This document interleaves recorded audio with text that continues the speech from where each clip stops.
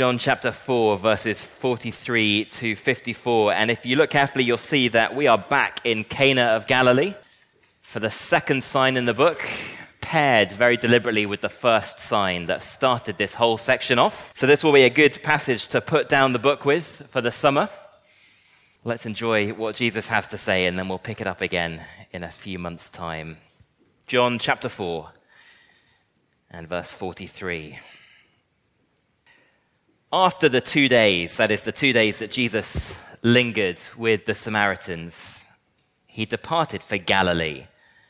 For Jesus himself had testified that a prophet has no honor in his homeland. So when he came to Galilee, the Galileans welcomed him, having seen all that he had done in Jerusalem at the feast. For they too had gone to the feast. So he came again to Cana in Galilee, where he'd made the water wine. And at Capernaum, there was a royal official whose son was ill. When this man heard that Jesus had come from Judea to Galilee, he went to him and asked him to come down and heal his son, for he was at the point of death. So Jesus said to him, "Unless you lot see signs and wonders, you will not believe." The official said to him, "Sir, come down before my child dies." So Jesus said to him, "Go, your son lives." The man believed the word that Jesus spoke to him and went on his way. As he was going down, his servants met him and told him that his son lived. So he asked them the hour when he began to get better. And they said to him, "Yesterday, at the 7th hour, the fever left him." The father knew that was the hour when Jesus said to him, "Your son lives." And he himself believed, and all his household. This was now the second sign that Jesus did when he'd come from Judea to Galilee. Well, friends, how solid is the thing your faith rests on? Because this morning we have good news for the superficial. I take it that all of us here have some interest in Jesus, or we wouldn't be here, but how much weight could that interest in Christ bear? If you were to give your Christian convictions a slot on television, would they take the prime time? Or would they fit better on STV, somewhere between Loose Women and Love Island? I doubt many of us would like to think of our faith in terms that superficial. And yet, how many of us have friends who were on fire for the gospel 10, 15, 20 years ago and are nowhere at all today? They grew up in a culture where it never really cost them to take Jesus at his word. And as the culture around them changed and taking Christ at his word began to bite, the fire slowly went out. It is a reality of the Christian life that we just have to reckon with honestly. There is a kind of Christian faith that turns out to be very superficial. When you need it most to hold you fast, it breaks under the strain. Maybe some of us live with a nagging worry that it's us in that camp. One day, will I find out that I've been a daytime TV kind of Christian all along with a superficial faith based on something that just isn't strong enough to bear the weight? Well, with those thoughts in the back of our mind, I wonder if you notice what an intriguing little passage it is that closes this great chapter of John's Gospel. What kind of Savior is the Jesus John is introducing us to here? He's intriguing. He has left prestigious Jerusalem not in response to failure, but because his opposition was beginning to hear about his wild success. And then for 2 of his days and 3 of our Sundays, he lingered in the no man's land of Samaria, the last place on earth a prestigious rabbi would want to be seen. And yet there again, he was wonderfully honored and welcomed by the Samaritans. They begged him to stay with them, abide with them, verse 40. And for 2 days, he did exactly that in his grace, until they, the Samaritans, acknowledged what nobody else has seen so far. This indeed is the Savior of the world, even people like us. And with that, verse 43, Jesus departs back to his homelands, back into Jewish territory and the region of Galilee where he grew up. In other words, he has walked away from success and honor and needy people to a place, verse 44, where he himself has already testified that there is no honor to be had. What sort of Savior behaves like that? The commentaries all start to flood the engines over verse 44 because it's so hard to make sense of that word for. The assumption is that, like any of us would be, Jesus must be chasing honor. And so this doesn't seem like a reason, does it, to head to Galilee where nobody's going to be interested. Then we get an even stranger puzzle, verse 45. Because having testified that a prophet is without honor in his hometown, Jesus arrives in Galilee to a warm, excited, enthusiastic welcome. What's going on? Maybe he got it wrong. But if Jesus was wrong, then what on earth are we to make of that so at the start of this verse? And then the puzzle continues, verse 48. Jesus, the miracle maker, the Savior of the world, the one who came to share the love of heaven, is faced with a desperate father pleading for his son's life. And yet his reply is so harsh, isn't it? It's a rebuke. Unless you lot see signs and wonders, you will never believe. And then perhaps the biggest mystery of them all comes right at the end. Jesus does heal the boy, we knew he would. And John tells us this is now the second sign that Jesus did, the second big set-piece miracle which John has organized his book around. So there we go. We've got John's famous evidence for anyone who wants it, that this man is the Christ, the Son of God, so that we can all see and believe and have life in his name, except who sees it? Well, nobody. Nobody in the narrative, at least. Jesus does it in a way that is remote and low-key and tucked away, which, if you've been reading carefully, you'll remember is exactly what he did with sign number 1. Nobody saw the water turned into wine except his mother and a few slaves. Nobody believed because of that miracle except for his disciples. So what sort of sign isn't meant to be looked at? What sort of Savior of the world does his very best work hidden away in secret? It's a puzzling little story, isn't it? And yet that puzzle is telling us something wonderful about Jesus and his grace. The kind of Savior who behaves like this is someone willing to save even the superficial. People who are only interested in him for what he can do and not who he is. And yet his grace stretches even that far.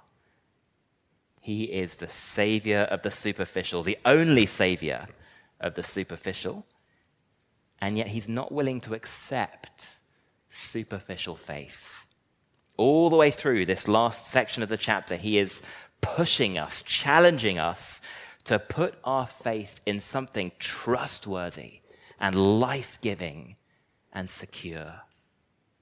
So often in the Bible, when Jesus surprises us or he isn't what we'd expect, there is treasure to be had by looking closely. So we're going to look at this puzzle under two halves this morning. The strangest so in the Bible and the kindest no in the Bible. And we'll focus on what they are teaching us about Jesus himself and his incredible grace. First then, verses 43 to 48, the strangest so in the Bible, and it is telling us something glorious. When mankind is at its most superficial and selfish, Jesus gives himself. Either that's so at the start of verse 45, either that is a bizarre contradiction of the verse right before it, or it's telling us that this welcome is actually exactly what he expected. And if we read on to the end of the verse, it's very clear that that is what's going on.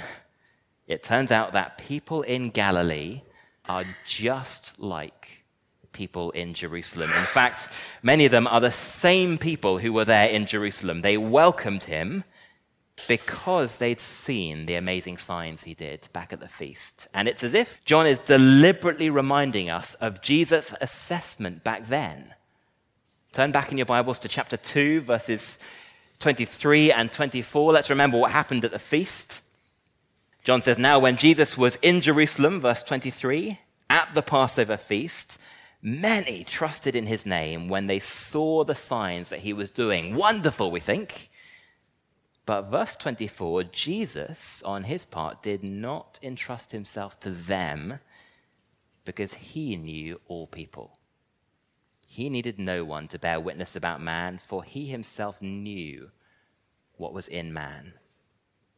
There's a kind of faith that is deeply impressed with Jesus' miracles, and yet it doesn't seem to impress Jesus at all. In fact, he is deeply skeptical about it, isn't he? Now, turn forwards one page or so to Samaria. And what do we find there? Well, the Samaritans are the opposite. They don't get to see any signs at all. Just one woman whose life is wonderfully turned upside down by an encounter with Jesus. And what does John say about them in verse 39? Many Samaritans believed in Jesus because of the woman's testimony. And on to verse 41, many more believed because of Jesus' word. The Samaritans based their faith on something entirely different, didn't they? And so the contrast in our passage isn't really between the Jews in Jerusalem and the Jews in Galilee. The contrast is between Jesus' own people, now that he's returned into his homeland, and what he found from the lost and the unloved of Samaria. We're back in Cana of Galilee, where this whole section began, and it's as if John is challenging his readers, these Greek-speaking Jewish believers. He's telling them Jesus was accepted in Samaria, and he was rejected in Israel, and none of it took him by surprise. He really is the Savior of the world, all kinds of people, but nobody gets to presume on him. What was it that the woman at the well was searching for in her shame and thirst and need? Well, she was searching for a bridegroom. And the wonderful truth of the last 2 weeks is that Jesus didn't simply come offering stuff to his people. He didn't come simply offering eternal life or forgiveness or satisfaction or any of that. No, he came to offer himself through his Spirit. Not just benefits, but a bridegroom, which turned out to be exactly what the Samaritans were looking for. What does he find, though? Back in his homeland, it is exactly the opposite, isn't it? There is huge interest in the blessings, but not much interest in him. People love the signs, but not the one they point to. It is precisely the kind of welcome that Jesus mistrusted. You see, he didn't get it wrong. He knows what is in all men, and the people in Galilee turn out to be every bit as superficial as he suspected, every bit as superficial and selfish as we are prone to be, which is what makes this such a profoundly beautiful story. Jesus came here knowing precisely what he'd find, verse 44, but he wasn't looking for honor. He was seeking his bride to give himself, just like he was in Samaria, even though that bride is only interested in what he can give, like a kind of spiritual gold digger. And then to illustrate the point, we're shown the story of one desperate man. His title implies that he's some kind of royal official, a senior advisor to King Herod, the Tetrarch of Galilee. And in verse 47, we're told that he too has heard that Jesus has come back from Judea. So he too has heard all about the miraculous signs. And do you see how he's here as a perfect representative of everything that is wrong in Galilee? The whole town is summed up in this one official. Here is a man who would never have been interested in Jesus if it wasn't for the fact that he loved his little boy and there was nothing he could do for him. But you see, loads of us are like that, aren't we? Loads of us are willing to ask for miracles when we're desperate. Just chat to an oncologist about the diets and the supplements that we'll swear by and the things we'll spend our money on when there's nothing else that we can do. Chat to a Christian teenager who never prays in such a heartfelt way as they pray around exam time. You do not have to be a believer to believe that Jesus can work miracles for you. You meet people like this guy all the time, and frankly, who wouldn't be if that was their little boy on the brink of death? But Jesus meets his plea with words that sound shockingly harsh to us, doesn't he? Because he is interested in giving this man something much more wonderful than he's dared to ask for. Notice, though, the rebuke in verse 48 isn't just aimed at him, it's a plural. It's aimed at everyone like him. The kind of belief you lot are interested in is a belief in what I can give you. Unless you see signs and wonders, you will never be interested in having me, because you are all about the benefits and not the bridegroom. Now remember, Jesus has given all sorts of wonderful signs already in this book. He's going to give us plenty more. There is a sincere way of making use of those signs, but his miracles are nothing on their own. The whole reason John insists on calling them signs is that they're about pointing to someone. It's the content of the sign that matters. And so even in this heartbreaking situation with a desperate man, Jesus has to do the loving thing, because no amount of miracle working is going to benefit people like this. They will always demand more proof, more stuff, more blessings, and keep the giver at arm's length. Herman Ridderbos puts it like this: Jesus places himself between the Father and his child. It's true, isn't it? And I think we need to pause and recognize what a merciful thing that is. I wonder what those things might be in our life that Jesus has to place himself in front of sometimes. Our kids' education, our dream career, the perfect looking life. When push comes to shove, is it Jesus we want? Or is he a kind of magic charm to get us those other things? He will not have a gold digger for his bride with no true love or trust for him. And yet he's come all this way for a town full of superficial believers who are exactly like that. The strangest so in the Bible, when we are at our most superficial and selfish, Jesus gives himself. Clearly, he is full of compassion for this man, even as he rebukes him. Which brings us to number 2, the kindest no in the Bible, verses 49 to 54, when life is at its most real and raw, Jesus gives his word.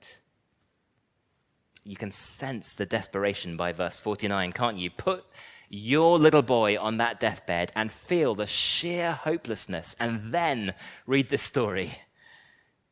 And yet I wonder if I would have had this man's humility under that sort of pressure. Here is a big shot official who has just taken a public rebuke from Jesus in a moment of terrible crisis. How would I react if God had said no like that to my prayers? And yet rather than fly off the handle in his self-importance, no, he carries on simply begging for the life of his child. Come down, sir, before he dies. Now, it's a journey of about 16 miles from Cana down towards Capernaum at sea level. And notice, because he sees Jesus as a sort of prophet or miracle worker, the assumption is that he has to be physically there, down in Capernaum, to be any use. And so 3 times we get that repeated phrase, come down. And yet Jesus has come down quite far enough already. He will not be summoned. And so his answer is a no. Don't mistake verse 50. He does not give this man what he asks for. But it is the most extraordinarily kind no ever spoken.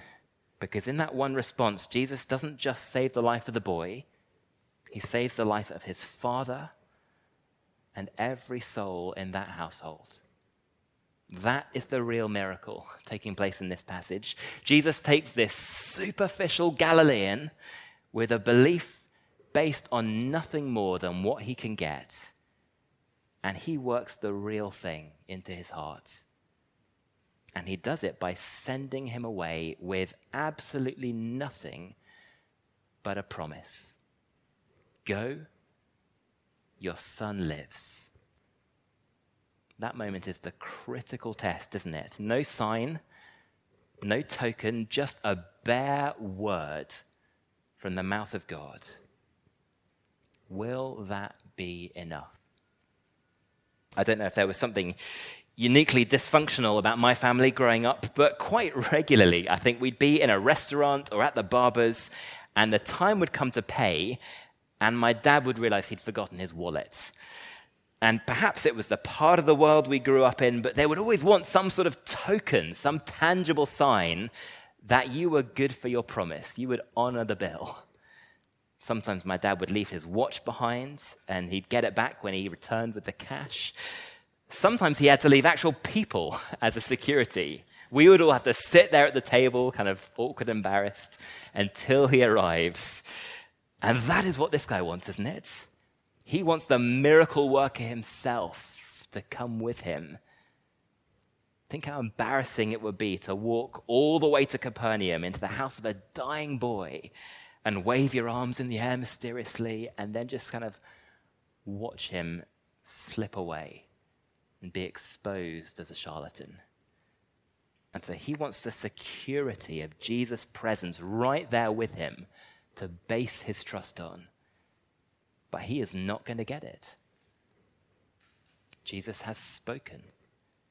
And now he's forced to make a call on the spot. He has a kind of Galilean faith based on nothing more than what Jesus can show. Will he trust like a Samaritan who takes Jesus at his word?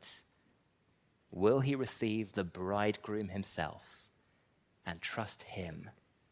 Sign faith or person faith? And the contrast is very clear and deliberate, isn't it? Verse 50, the man believed the words that Jesus had spoken to him and went on his way. In fact, the thing we're told about 4 times is what Jesus said to him. There is nothing quite so indicative of a person themselves than the words they speak. So if it's the bridegroom we want, what will we do with his words?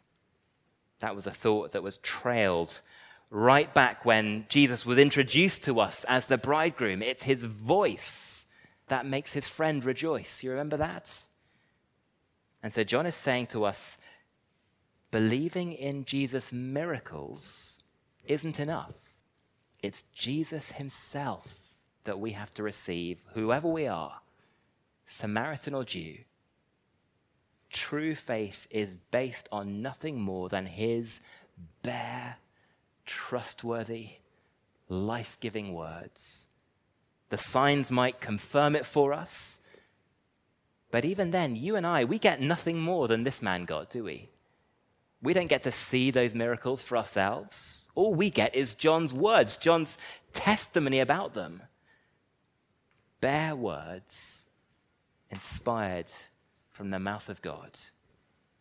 And will it be enough for us to base our faith on? We're being asked the very same question as him in this passage, aren't we? Will we look away from the spectacular signs and focus our hope on the one they point to? You see, we need a faith that will carry us through when life is this real and this raw for us. When we are lying weak on our deathbeds, or worse still, sitting hopeless at the side of a child's deathbed. And there is nothing at all to see, nothing hopeful, only his promises to cherish. One day those promises will be all you have to go on, just like this man. So how firm a basis of faith is the word Jesus has given you? Surely that is what John wants to drive into our hearts here. Jesus speaks 4 words. Go, your son lives. And at the 7th hour, the moment he speaks that final word, ze, he lives.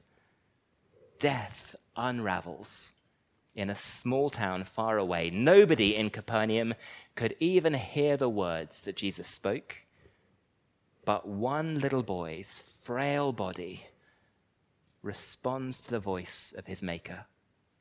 And in an instant, the fluid drains from his lungs, and the pallor drains from his lips, and the tears drain from his mother's eyes.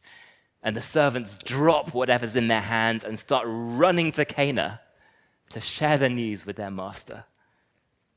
And that is the voice your faith is based on. Jesus speaks life. 3 times we get that word. 2 simultaneous miracles, gifts of life, and both of them invisible. No showy signs. A boy far away who nobody could see, and the hearts of a whole family just as buried and far away from him in every sense. And yet Jesus speaks life into them, verse 53, because he is the only savior of the superficial. You see, Jesus has come down farther than anyone has realized, hasn't he? It is astonishing condescension. He comes to a town where he knows that nobody cares. He saves a man's son who has no other interest in him at all. He overlooks all the presumption. He overlooks the presumption that he can only work if he's physically there, that he's nothing more than a magician. He overlooks the presumption that he's got to be there on time, that if this boy is lost to death, then he's lost to Jesus. And most wonderful of all, he does all of that for a man who doesn't even believe in him yet, to challenge him with the kindest no in the Bible. Because as someone put it, he doesn't just want to give a son back to his father. He wants to give himself to them both. Grace upon grace upon grace. And I think there is one more wonderful way that John is showing us the same beautiful thing. Here's how deeply we can trust his words. Jesus does all of that conscious of exactly what it will cost him. Look at all the attention that John gives us to the precise hour that this little boy is snatched away from death. The 7th hour. He says it again and again and again in a book where already Jesus has been counting us down towards the great hour. Right from the very first sign in this very same town. He met that Samaritan woman at the 6th hour, high noon, sitting by a well, and he told her about an hour to come, a 7th hour, when everything would change. Later on, Jesus is led to the cross at the 6th hour, high noon, and we saw echoes of that 7th hour when he cries out in thirst for his needy bride. He took her place, covered her shame. Is it reading too much to see the same echoes here? There is a 7th hour to come in this story, an hour of new creation, where Jesus will pay for every life he delivers here. And so he doesn't simply make empty promises. He will win their souls, whatever the cost. And that is the word that we have based our hope on. A Savior who is astonishingly kind, and whose word is life, and whose every promise can bear the weight of our souls. So will it be enough? Let's bow our heads. Lord Jesus Christ, thank you that it is you whose kindness and firmness and wonderful, wonderful grace we've just seen, who holds the power over death and hell itself in your hands. Thank you that our hope is based on the most trustworthy, certain thing in the universe, your word. Thank you that in your faithfulness, you went all the way to the cross so that we can know there is power and life in your promises. So help us, we pray, to receive you and trust you and love you to the praise of your grace. Amen.